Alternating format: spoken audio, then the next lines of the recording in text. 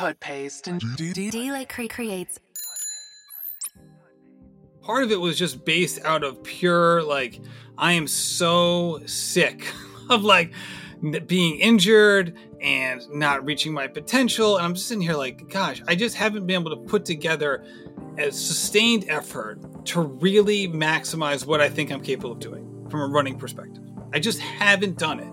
And that has weighed on me for a very long time. That was the foundation of all of it. That's Matt Chittum of the Rambling Runner podcast. If you want to run faster as you get older, then you should listen to this episode of Master of Some. Let's go. Welcome to the show. I'm your host, Aaron So, a.k.a. D-Lake. Tips and tactics you could train like a pro.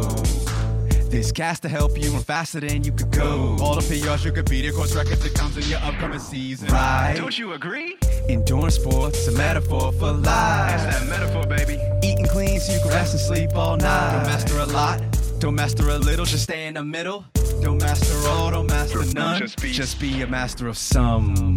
What is up? As stated in the intro, I'm Darren and sometimes go as D-Lake, your host of Master of Some, the internet's most exciting health and fitness podcast. We tell people's endurance sports stories so they can master some of the health, some of the fitness, and even some of their life. It's all the same. We also want to show you how to perform better as you get older. And we do all that through podcast conversations and stories. A few things before we start. First, based on that intro, you could tell that we do not take ourselves too seriously. Think audio meme or crazy YouTube explainer videos. There's a bunch of music, sound effects, internet samples, and jokes. We also use some adult bad language. Endurance sports are fun, and the podcast listening experience should be too. Second, this was created in Sydney, Australia. Because of that, we acknowledge the Gadigal people of the Eora Nation, who are the traditional custodians of this land. We pay our respects to the elders past, present, and future. Last, this show is accessible and has a transcription. Go to the show notes or masterofsomepod.com/show notes to find the transcription PDF. A quick overview of what to expect in this episode. First, I'll do an intro of the guest. Next, we'll move into the warm-up set with some fun, fast questions. Then it's the main set based around the theme of the podcast title. Last, we'll wrap it with a cool-down section to get to know the guest more outside of health and fitness.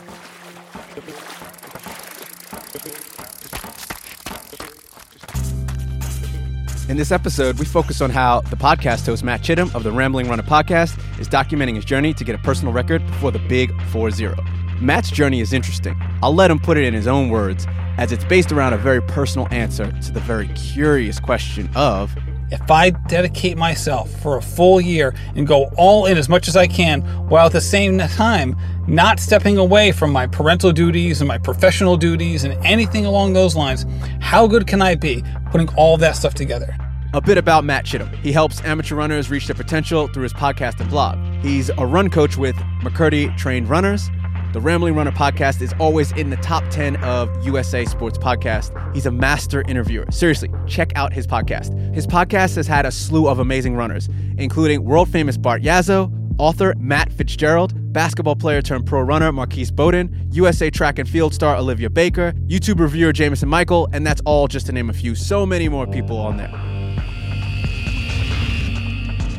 In this episode, we speak on how his journey might be similar to a lot of people out there with injuries over the past few years, not allowing him to get to his potential. He ends up telling an amazing story about endurance running history that I didn't even know about, how white people and brands can do better for the BIPOC endurance athletic community, his 2021 virtual summit, accountability through showing the world his journey via his podcast and blog, how it felt to be injured while talking to other runners on his podcast, I could only imagine. For parents, there's some tools and tactics to staying on track while training with kids, interesting facts about his mom and dad and how they helped him get to where he is with his fitness, what he'll do if he doesn't make it, spoiler, it's all about the journey, and much, much more. And without further babbling, on to the conversation. But first, let's get to know Matt a bit more with a new segment called...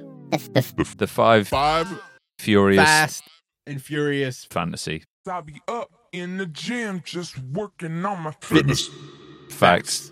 5 Fast and Furious fitness facts. That's 5 F's too. I really like that. AKA get to know your local corner store master of some. Because, we're just hanging out at the corner store. And you're like, I want to know more about you. This is what this podcast segment is for.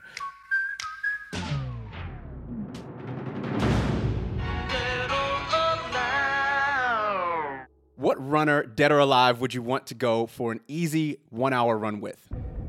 Okay, 2 runners. Dead would be Emil Zatopek, because that guy is an absolute legend. People don't know him. Look him up. His first marathon ever was at the Olympics after winning the 5K and 10K, and then he won the marathon in his first one ever. Just an absolute legend.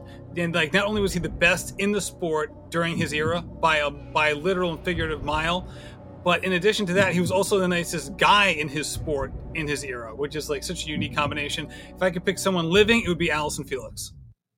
Well, I'm going to definitely research Emil. Google that. You hyped him up. And I love when people get really energetic about it. I'm like, now I got to check that out. So yeah, I'm going to definitely YouTube him. He used to do 400 meter-ish type fartlek workouts, like on off 400 meters on, 400 meters off, in the snow, in the woods, in Russia, while he was in the army. So he'd actually wear his army boots and would do it in the forest.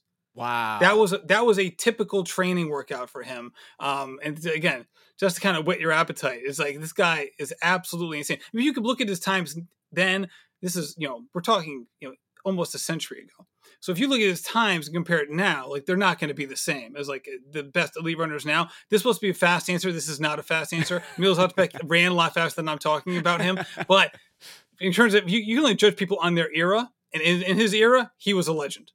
Fair. Now, it's apples and oranges. You can't go like Elgin Baylor, and you're a basketball player. You can't go like, all right, was Michael Jordan better than Elgin Baylor, who was actually who he based his game off of? And it's like totally different games, and the whole LeBron, Kobe, Jordan thing, like, yeah, I totally get it. And you just got to respect it for what it was. All right, next one. How has the podcast Rambling Runner helped your actual running? It's helped keep me accountable. Now, with that said, I am not better right now than when I started the show. But usually that's because of the injuries that have affected me, which kind of laid the groundwork for Mastering 40. So we'll get into that later. But ultimately, if I'm going to talk about running twice a week for over 3 years now, I better get running. Fair. I absolutely agree with that. So, next one. You have on your podcast a diverse cast of runners, and I absolutely applaud you for that. So, what's one thing that white people and white brands, and companies, and it's a loose term, but it's more like Runner's World. They had a whole big thing, like they don't have any people of color on their covers, and I think they changed that because there was a big black backlash around June, July. So, what do you think brands and just people in general can do to better serve BIPOC endurance athletes and better represent them in the mainstream? Yeah, I mean, it's a loaded question for sure. I guess I would say this is that, first of all, just start doing it. I mean, I think ultimately there seems that I feel like people start to view this as like there's a barrier to entry here, where there just isn't. Right? You just talk to people, you have them tell their stories, you have them tell, where they've been, what they're doing, where they hope to go. If you do that with somebody, you're going to get these through lines that connect people, even if they have very divergent backgrounds or current circumstances. What we hope to do in our lives aren't really that different, even if we have differences in terms of where we come from, who we are, and the circumstances of our lives. I think ultimately when we sit down and talk to people, once we get through those things, which are very important to, all right, what do you want to do with your life? What kind of impact do you want to have on the people around you, on the people that you hope to have around you in the future? And those sorts of things, it can really be a galvanizing thing. It can bring people together, and there can be a lot of unification there. And it also sets the stage to then look back on what someone's done in the past or the circumstances of their past and say, wow, like there is so much unification here that's possible if we don't get hung up on feeling like, oh, but I don't know how, or, but what if my audience won't like that? Or what if just knock it off. I think a lot of the people who have that sort of hang up, or they feel like they're not sure if they should do that or something along those lines, are the same people who would espouse those virtues in the ballot box. And I'm just saying, just live that life as opposed to, championing it on social media or maybe voting for it. Just live it. And ultimately you're going to be better for it personally. And if you do that, then we'll have, I think, a broader reach generally. Yeah. And I definitely agree. I like the way you said just do it. It's very very Nike. But no, it's I'm true. wearing Tracksmith right now if anyone cares. I'm not. Actually, you know what? That's the next question. Someone will steal all of your Tracksmith gear and make you run in old baggy basketball shorts. So you have to pick one. All right. Would you rather do a VO2 max workout, or would you rather do a tempo workout? Oh God. It's funny. I mean, ultimately, I would want to do a VO2 max workout because I feel like at least I know when it's going to end to some degree. It's when I stop breathing. I feel like a tempo ends. Like I feel like it's going to end.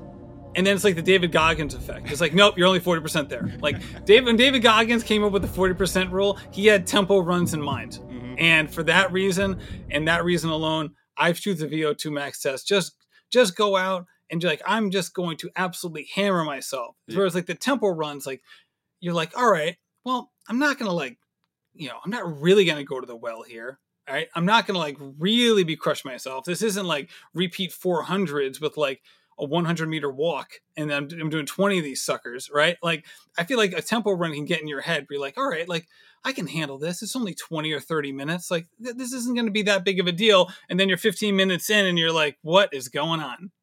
Yeah. I definitely, I come from more of a speed background just like you, and every single time I start the tempo, I'm like, I'm going too slow. And then I get 10 minutes and I'm like, and then and I'm like, oh my God, this burns. And it's usually slightly slower than my race pace. So I'm like, how did I do this in a race? How did I do this in a race for 40 minutes? So I start getting all in my head. Absolutely agree with you. VO2 max all day long. All right, last one. As you get older, what does the word consistency mean to you as a runner? It's a long-term thing. You can't view it in the short term. Missing a run here and there ultimately is not going to have an effect on your running. Just doesn't. But running consistently for 6 months and then taking 2 months off will have an enormous impact on your running. So I would say when you talk about consistency, if you run, again, if you look at it in the aggregate and you say, hey, I missed 10% of my runs over a year. It's two very different things. If those 10% were all smashed together in this big gap of time, like that's probably going to affect you. Whereas if it's sprinkled here and there, it really won't. And I think that's what's ultimately affected my running several times in my life is, really just taking this like the same tactics I used when I was, in high school trying to study. Instead of like keeping up with things over the course of the semester, I would like just try to smash it at the end and try to really make it work. Sometimes it did, sometimes it didn't. But ultimately, I would have been much better served kind of pacing it out, do a little bit at a time, and then really getting it down. And I think there are times where I have not done that in my running, and I have paid for it every single time. Yeah, running, it's really, like, I feel like running is one of those things. I tell a lot of cyclists, I'm like, I coach a cyclist, and he went out and just rode, 40 miles and hadn't ridden. And I was like, you can do that.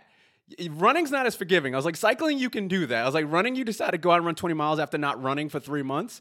You will pay for that, in a week or two. So I think running consistency is extremely important. So I agree with you there. We're going to end it there. I've got a million questions. Want to go into the main set. So thank you for playing. Congratulations. Warm up complete. Damn. Okay, yeah. This is that spot, that awkward spot where most podcasts do the, if you like this episode, then you should follow us sales pitch. And while I'm usually contrarian and go left when everyone else goes right, if you like this episode, then you should follow us on whatever app you listen to and hit that subscribe or follow button like you punch hills in all of your training. Yes, do it now, please. This is so that we can help serve the world with dope stories that help people race and train better as they get older. Oh, and after that, why not share a link to a friend of your favorite episode? Yes, right now.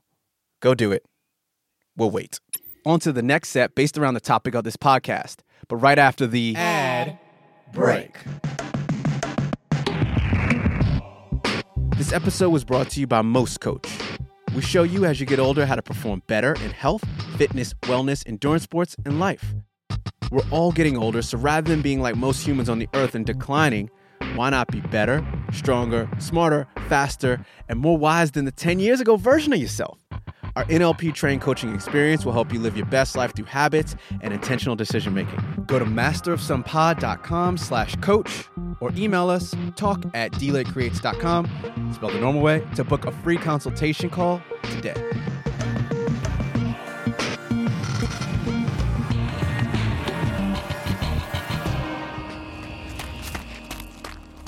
Main set. On to the main set with Matt, where we speak more in depth on Mastering 40, where he's at, what led him to it, and where he's going after. Hey, Matt, so how's everything going, man? Thanks for coming on to the podcast.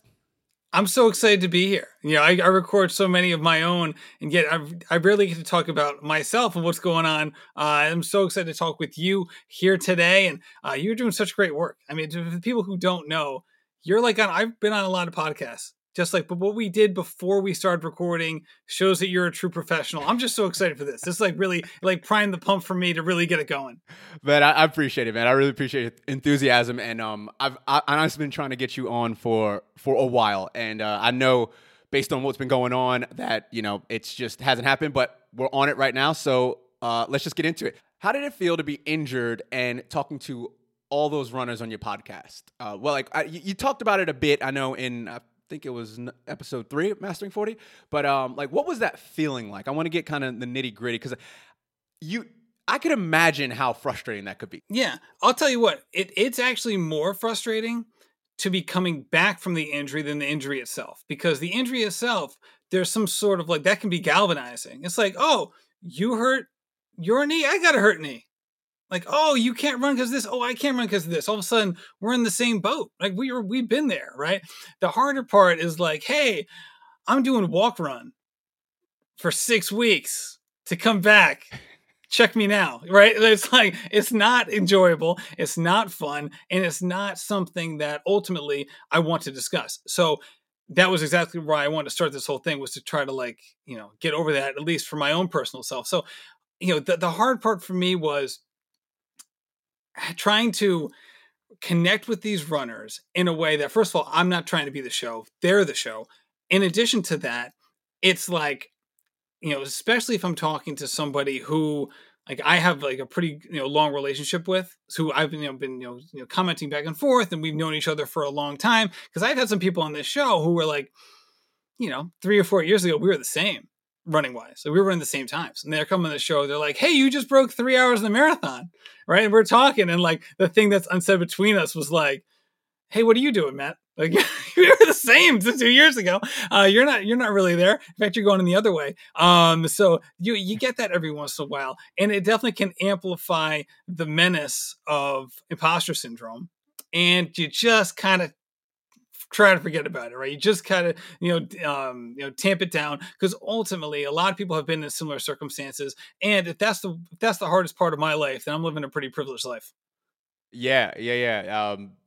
That's the imposter syndrome is a tough one. And you did talk about that, but I think you pushed through it well. You either faked it till you made it, or, you compartmentalized yourself as like podcaster journalist, which, by the way, you're an amazing journalist. Like your questions and the way you pivot you did it with Matt Fitzgerald, phenomenal. That last question, and even he was like, damn, good question. When you hear a good question from a journalist, it's like, yeah, from a writer. Let me tell you this one though, because the hardest part for me was when I started the virtual race series in the spring, because I was coming back from like not running.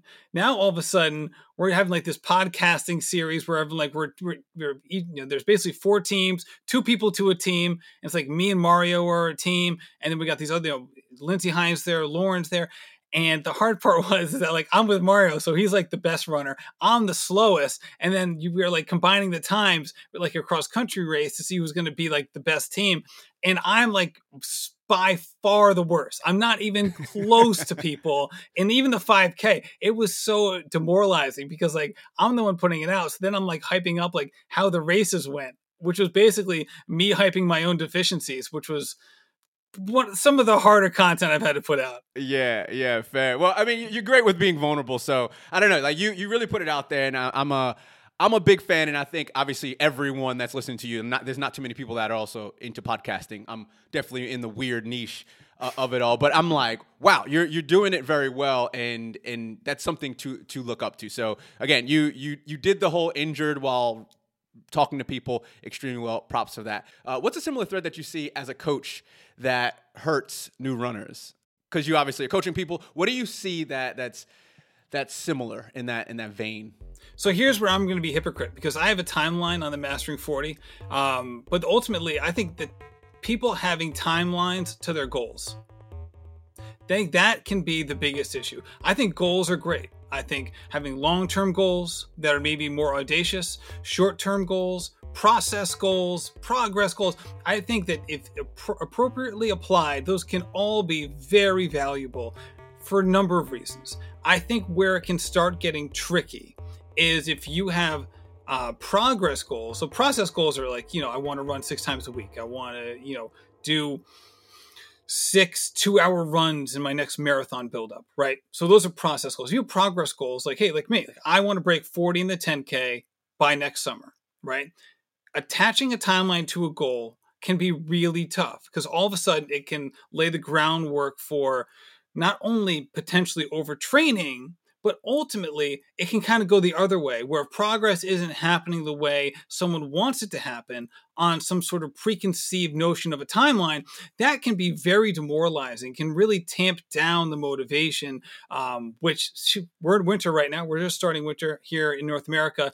And, I did a run today and it was 21 degrees wind chill, right? And that was with the sun out, right? Like it was also windy. Like I was not so excited when I stepped out the door, right? So if I'm sitting there like, oh, my training isn't going the way I want it to, like that can be tough, right? It just makes that first step out the door a little bit harder. So I would say it's great having goals, have them, but try to divorce them from any sort of timeline. Or if you do have a timeline, understand that can be, write your timeline in pencil.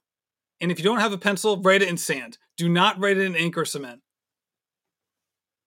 That's a really interesting way of putting it, because I fall victim to that, and I'm always like, I'm going to do it in this time, and I get really stressed.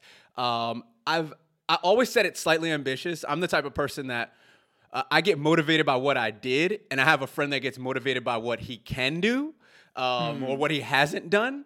And I realize it's like kind of the same, but, if I get like a tiny bit, I'm like, oh yeah, like, basically I'm doing over the next 10 years, I'm in year 4 right now, I'm trying to get 1% better in the half marathon. That's my long-term goal because a lot of things happen. I ended up gaining weight about 3-4 years ago. I didn't know I gained weight. I never actually checked my biomarkers and all those things. And then I was like, you know what? I'm going to get 1% better. And, I started running the math and I was like, all right, this is going to get me to here. And because of all that, I was able to then go, all right, I need shorter term goals here and there. But I didn't think about it actually hurting me, and that you can actually see gains, but it might be more ebbs and flows. So this is me actually working out what you just said. You're like a therapist right now, and I'm like wow. But that's really really interesting. I have issues when I plan my training week, and I have a 1.5-year-old. I know you have kids that are a bit older. Basically, whenever they get sick or something happens with my kid, it derails my whole training plan. And I get quite upset. So I know that just happened to you. What are some tools and tactics that you use to deal with like a crazy schedule change? Mm-hmm. All right. I'd say the first thing here, and this is the one that's hardest for me, is communicating with your partner. Okay? Because this is something, again, I am speaking from experience. And when I say experience, I'm talking about today. Is that, this happens to me, not just any day, it happened today, is the idea of expecting your partner to be able to read your mind, not only about what you want to do today, but when you want to do it.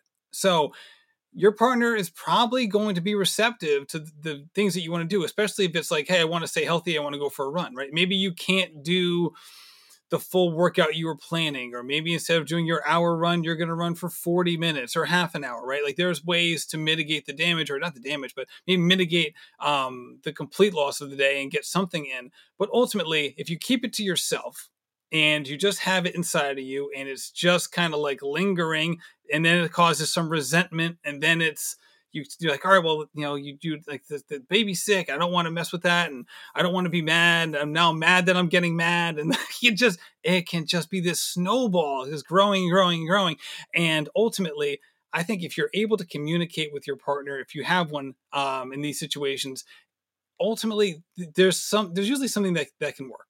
All right. So that's the first thing. Second thing is, it's not I'm doing the workout that's planned or it's nothing. It's almost never that black and white. It's always some sort of gray area there. Whether it's, hey, I'm going to run half the time that I was planning on running, or like, hey, I was hoping to do a workout today. Well, then maybe like you're going to do a shorter warm up and cool down. And maybe instead of doing 6 half-mile repeats, you do 4, right? Or something like that. Or maybe you're like, you know what, forget the cool down. I'm just going home after the workout. I've done that many times, even if I wasn't busy. And there are plenty of things that you can do to mitigate that. Or you just say, you know what, that's it. I'm just going to do a HIIT workout at home. I'm just going to 10 minutes of burpees, whatever, right? Like I'm just going to get the heart rate. I'm just going to get it going. So I would say communicate with your partner if you have one in those situations, especially if it's like a baby involved. If it's a little bit more generalized in terms of, hey, I'm just having a time issue here. Don't view it as I'm sticking to the schedule or nothing. There's always going to be something in the middle that you can do to be active. And, the last thing here is that, hey, how many top triathletes are really good runners? All of them. That's why they're top triathletes. Let me tell you this. They run probably about as many miles as you do. Why? Because they're also swimming and they're also biking. And yet they are some of the best runners in the world. All right. So don't be afraid that cross training is going to hurt your running. It's not. It's just not. Especially if you're going to say, I'm not going to cross train. I'm going to do nothing instead. Drew, that's a good play on James Clear. His I call him the habits king, and he has something like there's no 0 days, and I really always say, like, even if it's 5 minutes, of doing something, like, are you supposed to do a quality workout that day? Burpees, just like you said, because doing nothing is the worst thing you could do, and getting out the door and literally doing something is always better than nothing. And let me say this, there are plenty of times for rest days. We're talking about, like, I'm ready to run, I'm not overtrained, I've had enough sleep, right? Like, all of a sudden, this is not one of those things where, like, hey, I need a rest day, should I push myself? We're saying, okay, no, you're ready to go, but your schedule is the impediment, not lack of sleep or something like that. Yeah. It's like, all right, I have one cheat day a week. It's like, that's the day I'm going to eat garbage, and I try not to eat garbage any other day, because I'm like, so if anything I do is resting or anything else, it's like I've planned to do that. It's not because I was like, oh, I don't feel like doing the actual thing. So fully in agreement with you there. So what were your parents like in regards to their endurance sport, health, fitness background? So my dad was a good high school football player, went to college and played 1 year of college football at a small school in upstate New York, but was really a sprinter background. So he ran the 100, he ran the 200, his 4x1, I think was all Western Massachusetts, which is like a big deal in that state. And if you're the top 4x1 team in Western Mass, that's your high quality athletes. So that was a big deal for him. And my mom wasn't an athlete, just wasn't. So, but ultimately, my dad didn't start getting into endurance sports until after he quit smoking. So he quit smoking when I was like 5th or 6th grade. So he was 2 packs a day. Quit smoking and basically started running as basically a trade. So he basically started running then, and then I would tag along at his 5K. So he'd go do a 5K, and then I would be like, "Yeah, I want to go too." So I did that again, found a 5th, 6th, 7th grade, and did that. But ultimately, they didn't really have an endurance background. Cool. So you jumped in. I know I heard a bit about that in the you were talking with the psychologist, and you did speak a bit about your dad. That's really interesting.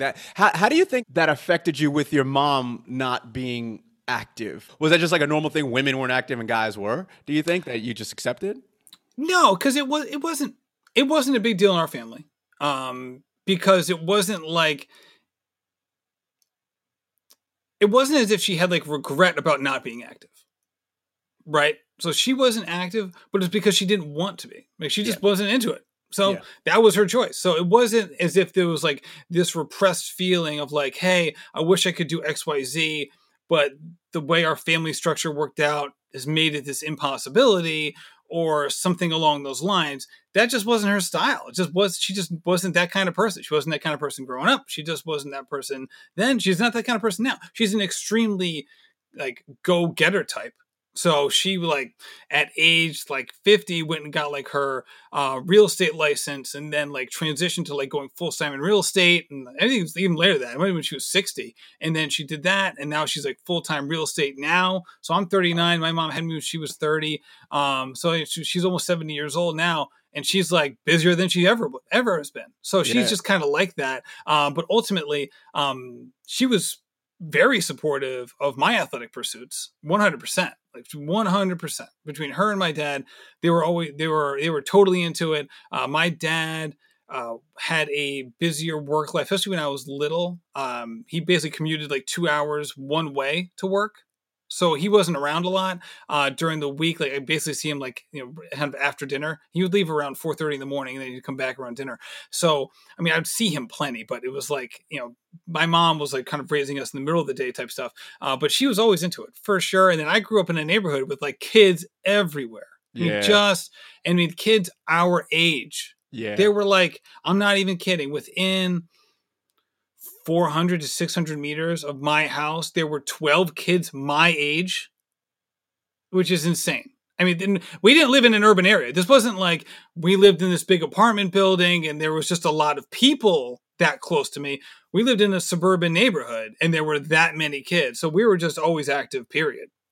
That's cool. Yeah, it was the same. I could totally relate. It was the same. I lived in a dense apartment in Queens, New York City. But I just remember all the kids being together and we would like play basketball or we'd like play football. And that was what I did, pretty much every day. And I'd say that definitely laid the foundation. So that it's one of those things where it is nurture versus nature in your environment and all that. And that just getting out and sprinting, as a kid, that's huge for you. And you're running form and all these other things. And that leads you to other sports. So, yeah, that's really cool. I really do love your journey. And like I was saying before, I feel like people overestimate what they can do in a day and they underestimate what they can do in a decade. It's kind of a saying. I'm on my 1% journey, as I said, to get faster in the half marathon every year. Every year, 1% over 10 years, and then it can compound over 10 years.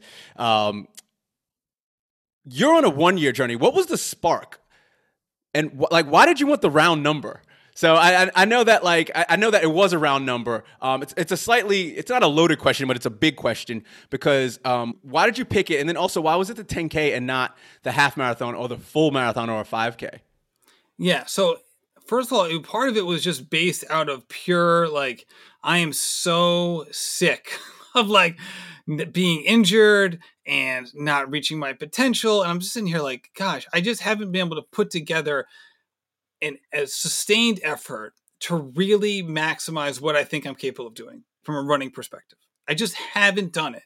And that has weighed on me for a very long time. So that kind of was the foundation of all of it. So it was the summer. I'm like, all right, what's going to happen now? And it was kind of like, all right, as someone who's, trying to be creative within this space, Road to the Olympic Trials, the other podcast I was doing had just come to an end in the fall. I'm sorry, in the late winter, early spring, and the Olympics had gotten postponed. So I'm like, what am I going to do here? And then I'm like, all right, I want to do something big. I want to get to this next level as a runner.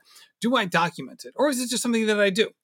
Right. So I reached out to a bunch of people. I was doing a different kind of listener survey, but I actually talked to 50 dedicated listeners to the podcast, which was exhausting. It was like a really busy 2 weeks. I was talking to a lot of people during that time, and I really enjoyed the conversations. And the last question of every conversation was like, "Hey, I'm thinking about doing this.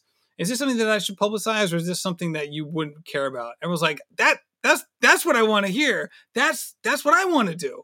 And that's what every single person said. And these people were all very different level of abilities and backgrounds and all this stuff. But each person was like, that's what I want to do. I want you to put that out so that I can learn from the people you're talking to, because I want to do the same thing.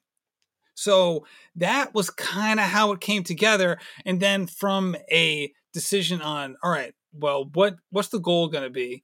and in terms of what race am I going to do, what distance, and then what time seems appropriate. So the idea was to come up with a stretch goal, not something that I could, if I was consistent, I'd easily get. So I hate the marathon. I wasn't going to do the marathon.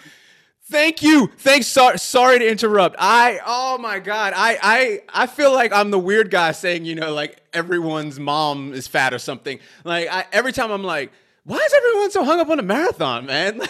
And I've done 3 and 2 of them were horrendous. And it was just like, the marathon is a whole other beast. And every time someone jumps into running, I want to do a marathon. I'm like, how about the 5K? How about the 5K first? How about get really good at the 5K? And that I promise you that training will carry over to your half marathon or marathon. I promise you. So yeah, keep going. I'm done. And I might do the marathon again, but ultimately I needed to do something else. I just was not excited about doing the marathon. So then I was like, okay, what can I do? I just haven't done a lot of 10Ks.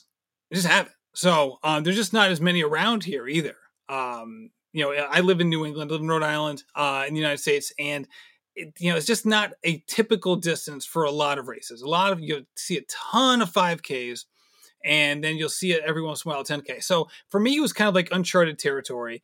And then the tiebreaker for me was just the symmetry of the numbers, frankly. It was like, okay, a stretch goal for me would be to break 40 minutes. So I've broken 20 minutes in the 5K. Several times. I haven't broken 19, but I've come very, very close to breaking 19 when I was at my best from a fitness perspective. So, if I had run a 10K at that time, I could have gotten close to 40. This was when I was at my absolute pinnacle of fitness. So I was like, all right, that might be the best goal to get there. Like, can I get back to my best and then maybe a little bit more? And then if I were to do that, then the 10K at 40, getting a time of 40 or breaking 40 would be right in that mix for sure. So I guess that's kind of how it all coalesced. That's a great. Why not? I mean, it all makes sense, and that's a very, very nice. You know what? It's funny you say that about the 10K because it is a weird one, and they aren't. I was thinking about that. There's actually only like a few 10Ks around here, and Australia, we've got some super fast runners. Like I was not expecting them. I wasn't really an endurance athlete until I came down here. Triathletes, they crush it because they swim. Everyone swims here. Everyone's a fish. Cyclists is crazy here. So it makes sense. And they're running like the amateur mid-pack is so damn fast here. And there's a 10K and it's a very hilly city and there's this flat 10K. And I just remember like being really excited about it and realizing that there weren't a lot of 10Ks. So it is an odd distance. Well, here's the thing too, is that before we were banging on tempo runs, but basically the 10K is a tempo run, which is like, why am I doing this to myself kind of feel?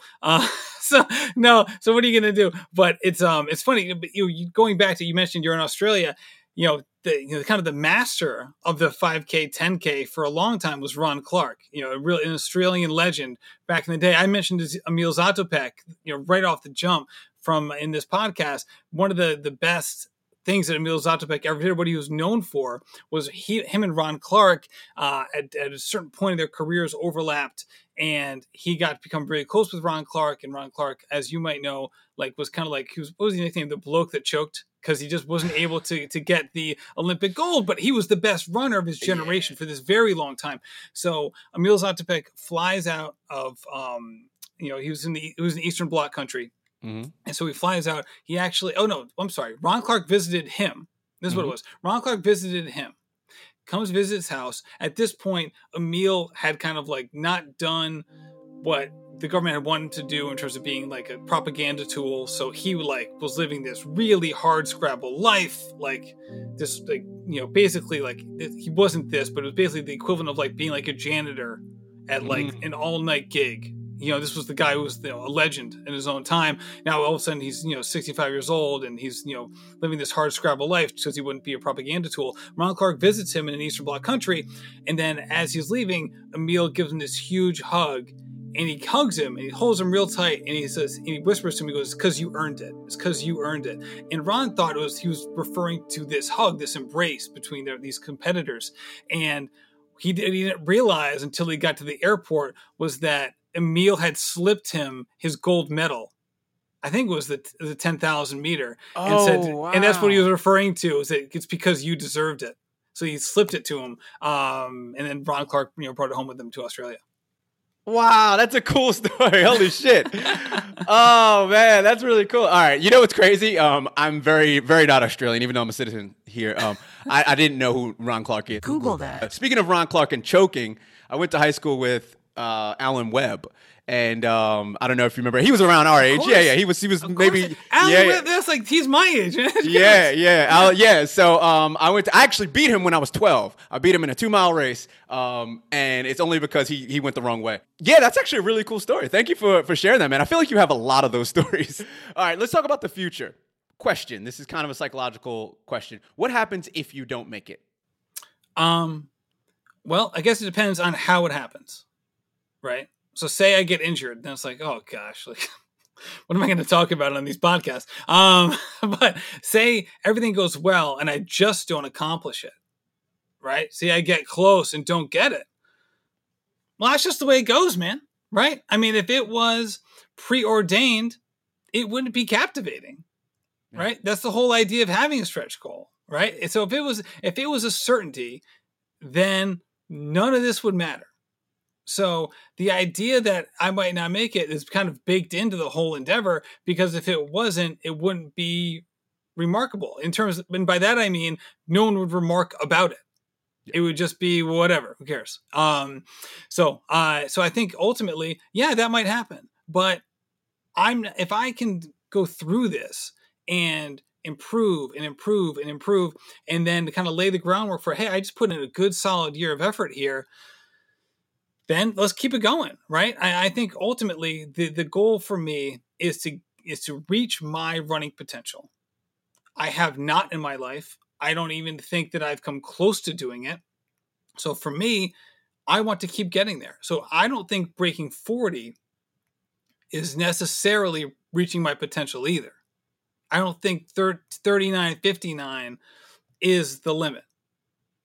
I just refuse to believe that. Whether it's true or not, we'll see. So I think ultimately, that's a step along the path, maybe a significant step, but that's just a step along the path. So whether I get there or not, I don't think that it's going to ultimately change the fact that I'm going to set a new goal. I'm going to try to figure out what I want to do next. I'm going to have some short-term goals and some long-term goals. And ultimately, I want to be able to take advantage of this 12-month period that I'm going through to set the stage for what comes next.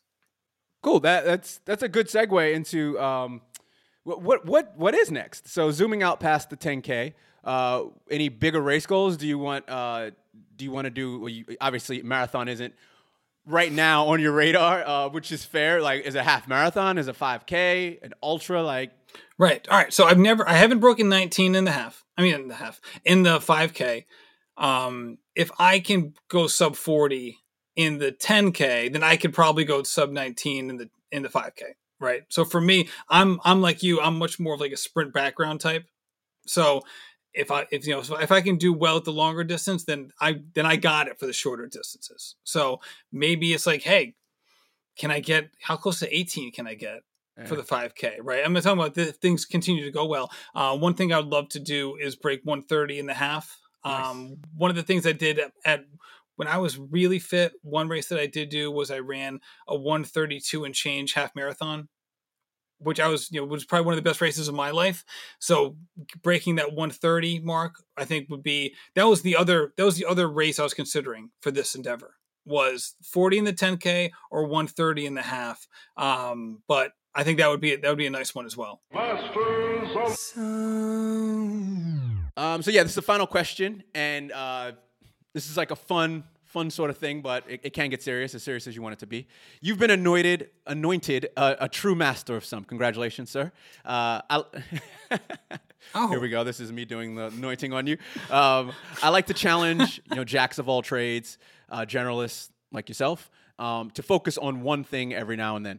So what is one and only one thing that you would tell an amateur to focus on for gains as they age? Oh, this is simple, because for me, I lived this life and I've lived this mistake so many times. And that is, it's not about how much you can fit into tomorrow and then having that exponential growth later. It's step by step, you cannot skip a step and you cannot ride the escalator, right? You just have to go step by step. And if you're looking for a way to skip a step, you're going to end up falling back down on your ass. Wise words from a wise man. Main set finished. Now onto the cool down with our next segment, Healthy, Wealthy, Creative, and Wise. It helps us get to know our guest a bit better outside the world of endurance sport, health, and fitness. Health is wealth. You better watch your diet. So just tell me one thing healthy that you've done in the last week, or unhealthy. So you could be like, oh, actually, was it? So we can look at this from both sides. It could be, a polarized type thing.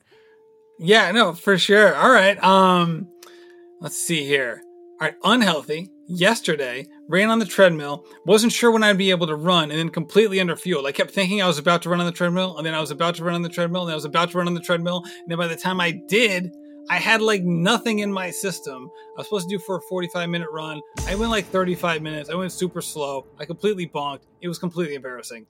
And it was because I didn't fuel myself properly. Today, I ran at the same time, and I ran outside in the wind, in the cold, and I ran really, really well because this time I actually was able to roll with the punches, make wise decisions, and ultimately have a better run because of it. Well, congratulations for learning that. I love when you teach yourself something. You think by age 39 I would have mastered that by now? Gosh darn it. Yeah, I know.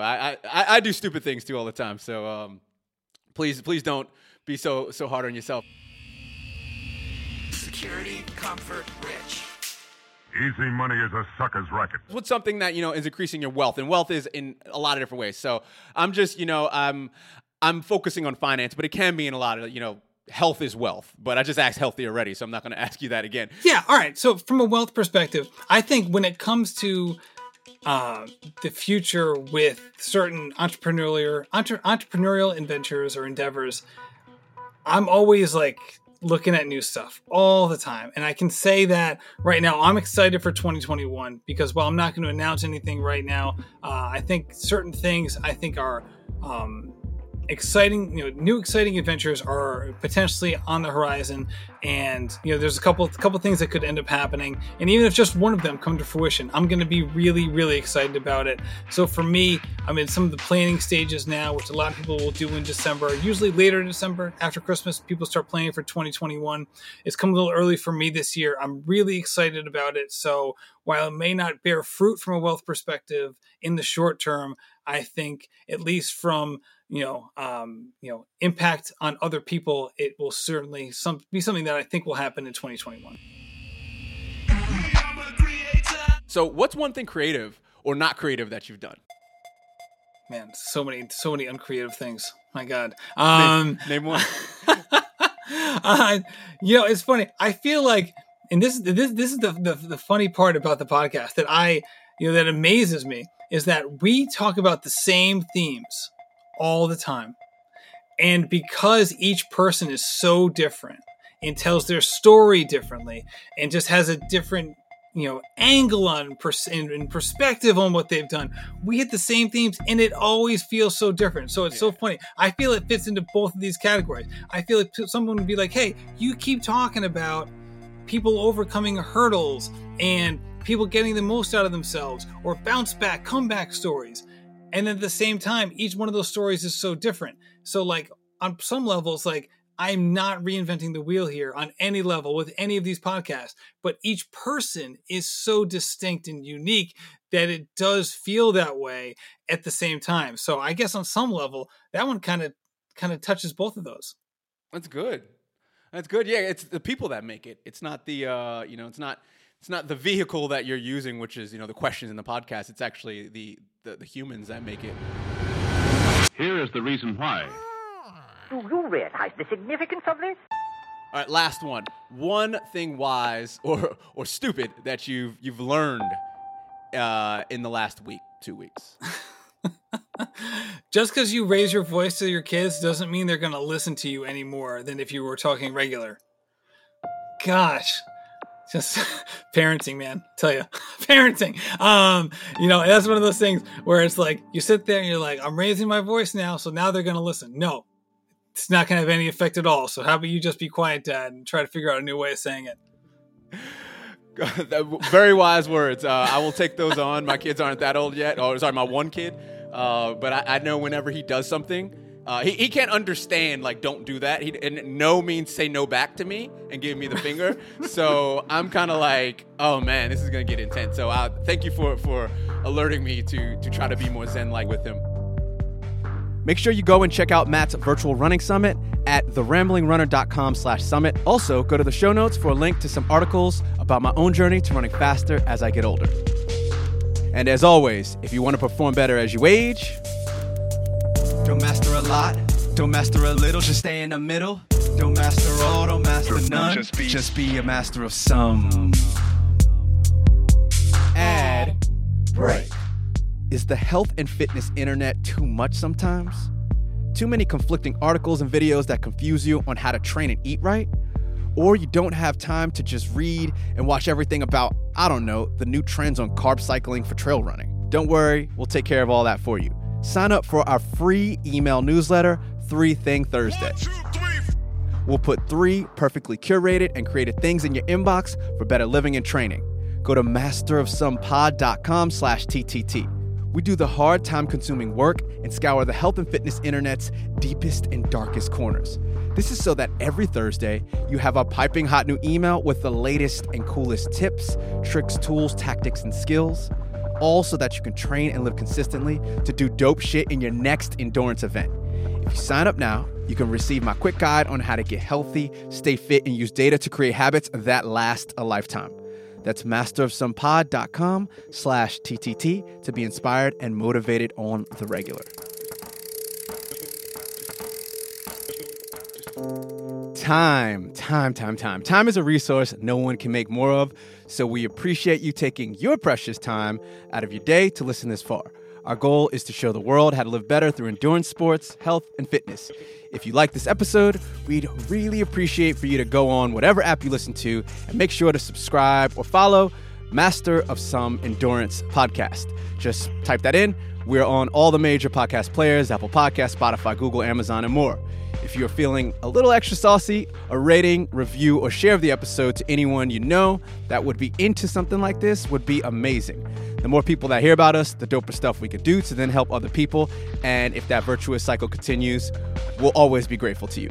So share a link to someone you know. If you have any questions, suggestions, concerns, or hell you want to be on the show, hit us up. The best way is to email talk@dlatecreates.com. We're also on all the socials, mainly Instagram @dlatecreates, spelled the normal way, or you can hit us up wherever you can find us. Last, this episode and music was created and produced by Podpaste and myself. So if you like any of the music, you can add it to your device playlist by going to masterofsomepod.com/music. Don't worry if you didn't get all that. There's a bunch of links in the show note description. Thank you again for listening. Peace.